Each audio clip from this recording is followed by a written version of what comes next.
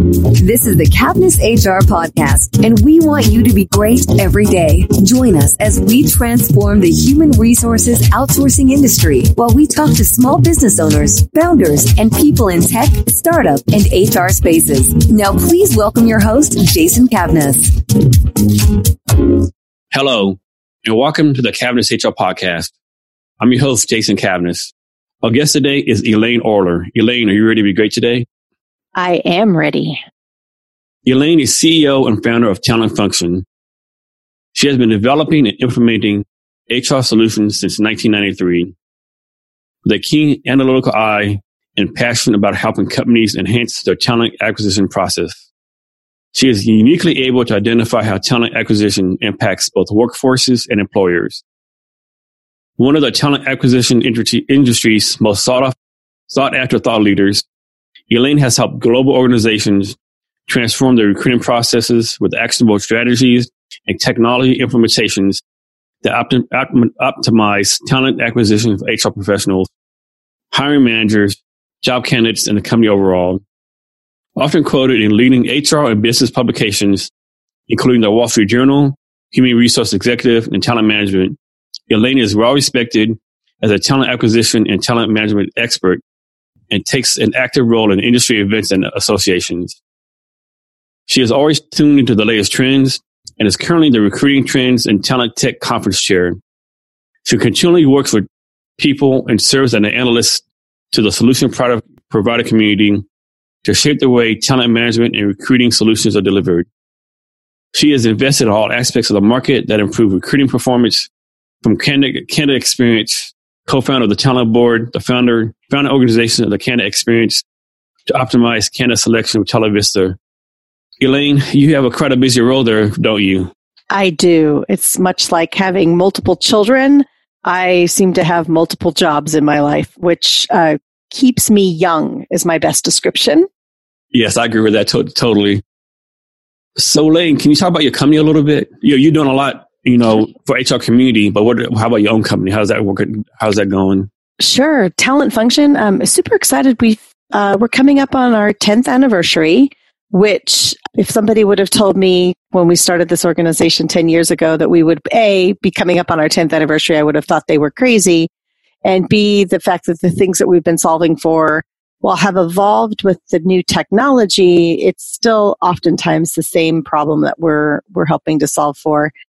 And we're super excited. The team that we have loves doing this work, continue to work with some amazing organizations, everything across the board.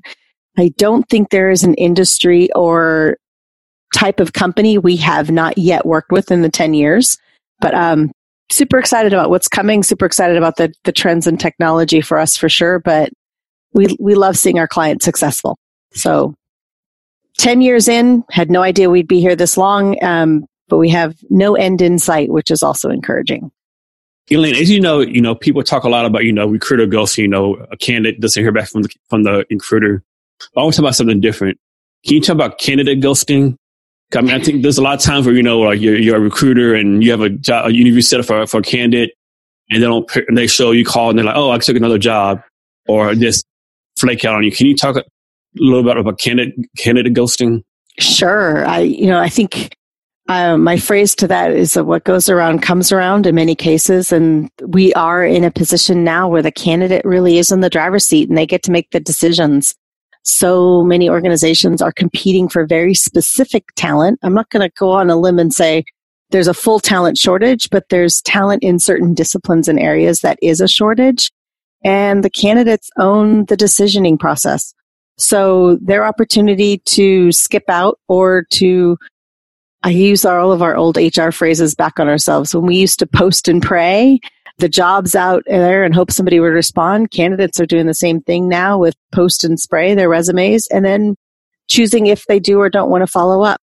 The opportunity for them to make those decisions is strong. And it is difficult. I think especially in different types of jobs, if you are competing for talent to be in an hourly workforce or in a first-time job workforce where there are 10 other employers that are all asking the same thing of the candidate, the first one to get them to show up with the whites in their eyes is the one that wins. And there's a lot of missed opportunity there. There's the communication, the relationship, the expectation between that engagement of decision is still ripe for some reinvention. Elaine, how much do you think employer branding plays in that?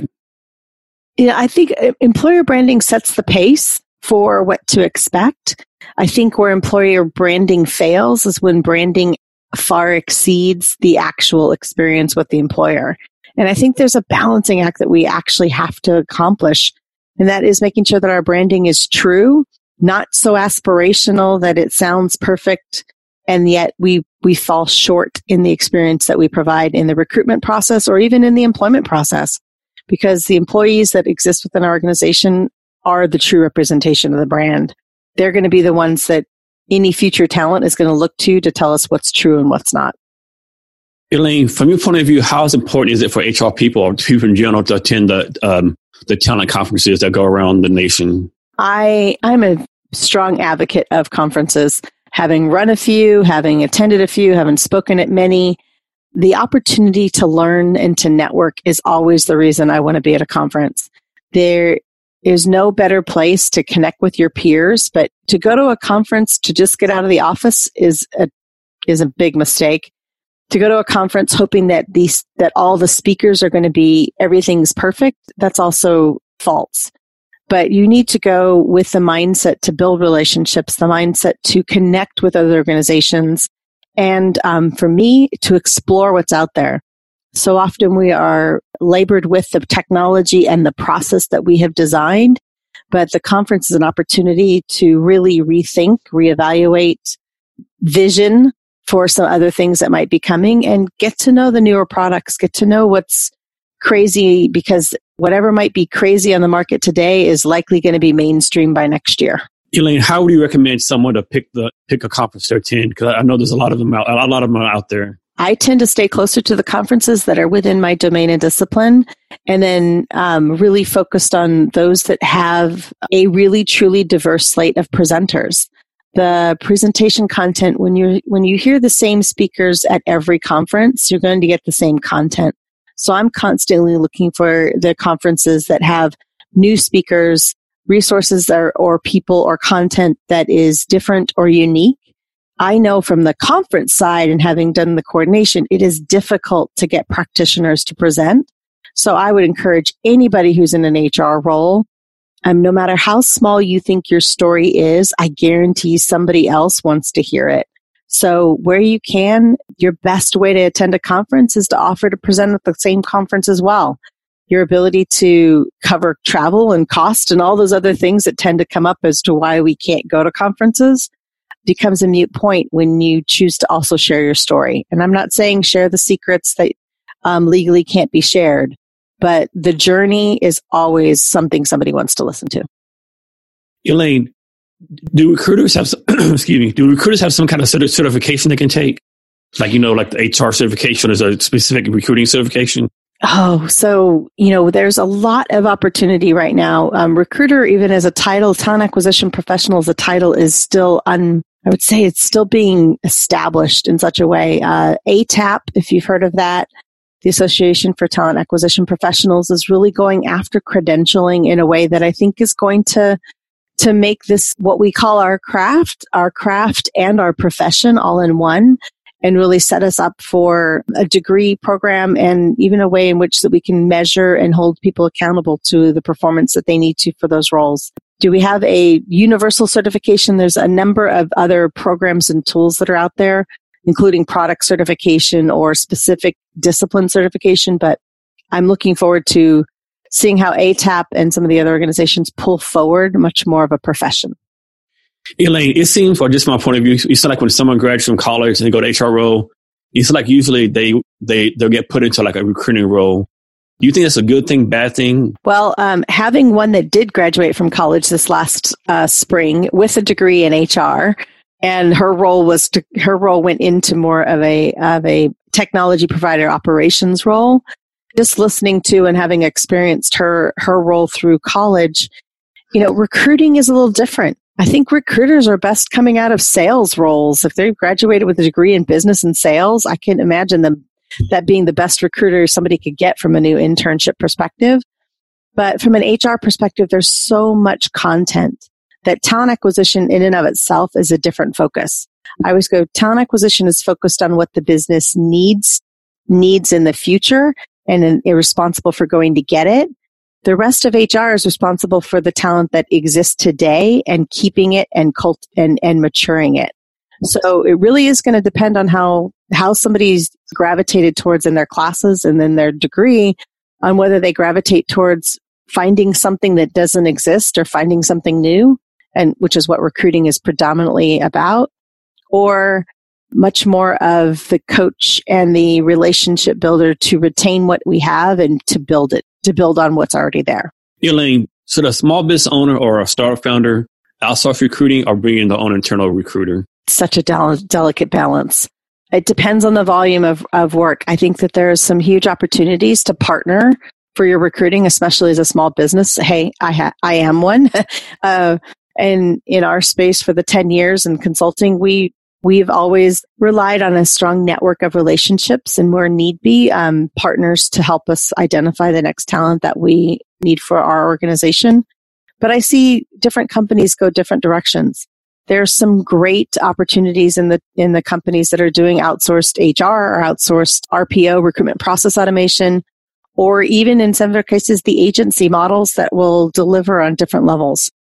Balance becomes, how many people do you really need to recruit for? Do you already know who they are? Do you just need to convert them? Or do you need somebody that can go out and find them all the time?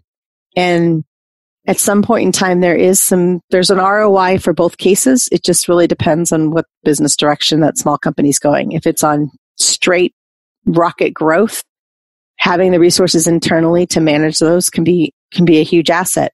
If it's not quite rocket growth, but it's much more staggered in the fact that it's not a direct discipline, then having a partner that can fill in the gaps where those disciplines are needed could be a stronger approach as well. Elaine, as a recruiter, is there a difference between how you approach recruiting if you own your own agency, or if you're outsourced, or if you work internally, or is recruiting basically recruiting? Great question. And I think one of the biggest challenges with the term even recruiting is there is as many definitions as there are people doing the work. And so when you think, even from the evolution of moving it from personnel into recruiting into talent acquisition from an internal perspective, even the definition of recruiter right now could be debated a million different ways. From a recruiter is somebody responsible for sourcing future talent to a recruiter is somebody responsible for managing applications. And I see every organization with some slightly variance on the definition. At the end of the day, I think recruiting is responsible for figuring out what is the right resource to fill the need of the business and making that connection happen. So anytime where there's connection and engagement, the recruiter that's where they're going to bridge across all of the definitions. Elaine, as you know, right now, the hot topic, and actually a hot topic for all, is diversity and inclusion. How important is it for small business owners and founders to focus on that early on? And yes, the component of diversity and inclusion, I think, is absolutely critical. So important that I went and bought a startup that delivers diversity and inclusion capabilities in the recruiting space, because I think it's far too important to let go. But for every organization of every size, we need to be thinking about this from the very beginning. And not because it's a risk of getting in trouble. It's because it's an opportunity to really help our organization succeed. Elaine, so two-part question. The first part is, as you know, a lot of people graduating out of college soon, and just for people looking for a job in general, what advice would you have for them to find their next job? And second part, for those companies hiring, what advice you have for them to find the talent they need to fill those positions? Because I think there's like a disconnect going on right now between those two. There's always been a disconnect. And while I think it's getting narrower, it still leaves a lot of casualties. I will give the advice to anybody who's definitely in college, coming out of college, or even somebody who's in a career transition. I'm going to give you the advice that my son chose to do himself before mom knew to give him advice. And it is proven to be in my mind, it's brilliant, and it's probably just more common sense. As he was graduating with a degree in sports management from Temple University 2 years ago, he set out through the program to get to know the position or role he wanted to be in 5 to 6 years. And so he spent more time researching what those opportunities were, not the first job he's going to get, but what's the job he wanted to have in 5 to 6 years.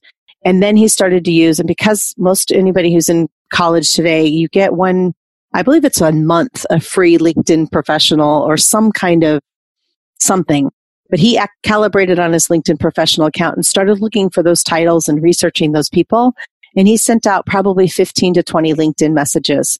Now, this is the best part. And I wish I could have said I taught him this because I'm a proud parent anyway, but I really I'd be selling books if I had been the one that taught him this. Instead of sending hey, I want to connect with you, I'm looking for a job, he sent a variable set of messages that included, I'm in the same degree and profession, wasn't even the same school, I'm in the same profession, I'm down a path to look for opportunities that are going to take me to the role that you're in. Is there anything you might tell your younger self? Or is there anything you might have done differently in your career path? Or is there anything you would advise on somebody who's looking forward to taking the same journey? Anytime you ask for advice, the reality is you might actually be offered a job. Anytime you ask for a job, you're going to get advice. If you say, hey, I need a job, somebody's going to say, hey, well, maybe you should think about calling these people or touching these parts in your resume. And I think that is a big miss in what we teach new grads and anybody in the employment cycle. We're so desperate to find work that we forget how to engage in a conversation. 15 LinkedIn messages, 8 LinkedIn conversations back, 7 direct emails back with feedback and recommendations. 2 of those led to deeper conversations. 1 of those led to, this is the best advice I ever got, which he responded to, thank you. This is exactly what I'm going to do. I'm going to look for those entry-level jobs because I want to know all of the operations before I take on leadership. That same person came back to him and said, well, wait a minute, I have those openings. And he ultimately worked for the Houston Rockets for his first year out of school because that was his approach. And he's since gone on from the Rockets to the San Diego Padres, and he's going back to grad school next year. So the opportunity is be willing to ask an open-ended question, be willing to take on that approach is my recommendation to anybody who's looking for a job. Ask for advice. You might get a job. And on the flip side, on the employer side, we need to find ways to be more compassionate about candidates that don't know exactly where they fit and find ways in order to make them better understand what it is of the job that we have available and why they're not a fit, but also being able to just listen. I think, looking for a job, especially when you're out of work and you need a job, is one of the most stressful things we can do in life. It's right up there in the top 5 things that happen from marriage, birth, children, relocation, and jobs. And so the more we can have empathy on the fact that that is such a stressful moment, the better we're going to leave that candidate than the way we got them. For every employer, I think that is our social responsibility. Elaine, moving on, can you talk about the time you were successful in the past, what you learned from the success and what we can learn from it? Successful for me, it's a lot of practice. I look back on the things that were successful and I think, there are many times where I really thought things weren't going to work out. So for me, success, 10 years leading and running a consulting practice in this space, just specifically around recruitment, process design, and technology. That to me, I'm going to count as successful. I also count the fact that both my children graduated from college in 4 years and they're off of parent payroll as a huge success. So those are the 2. But beyond that, I think it really has been seeing the market change. If somebody says, look back on your career and say, what are you most proud of? I think one of the things I'm incredibly proud of is the fact that I got to be one of the founding partners to the talent board and the candidate experience research that has been published.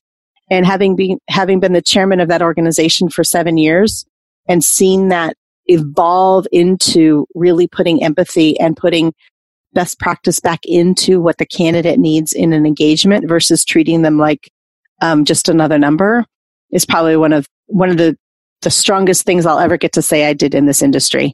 Outside of every client's success and seeing them successful in the product, and that is my addiction, I want to go do that over and over again every day.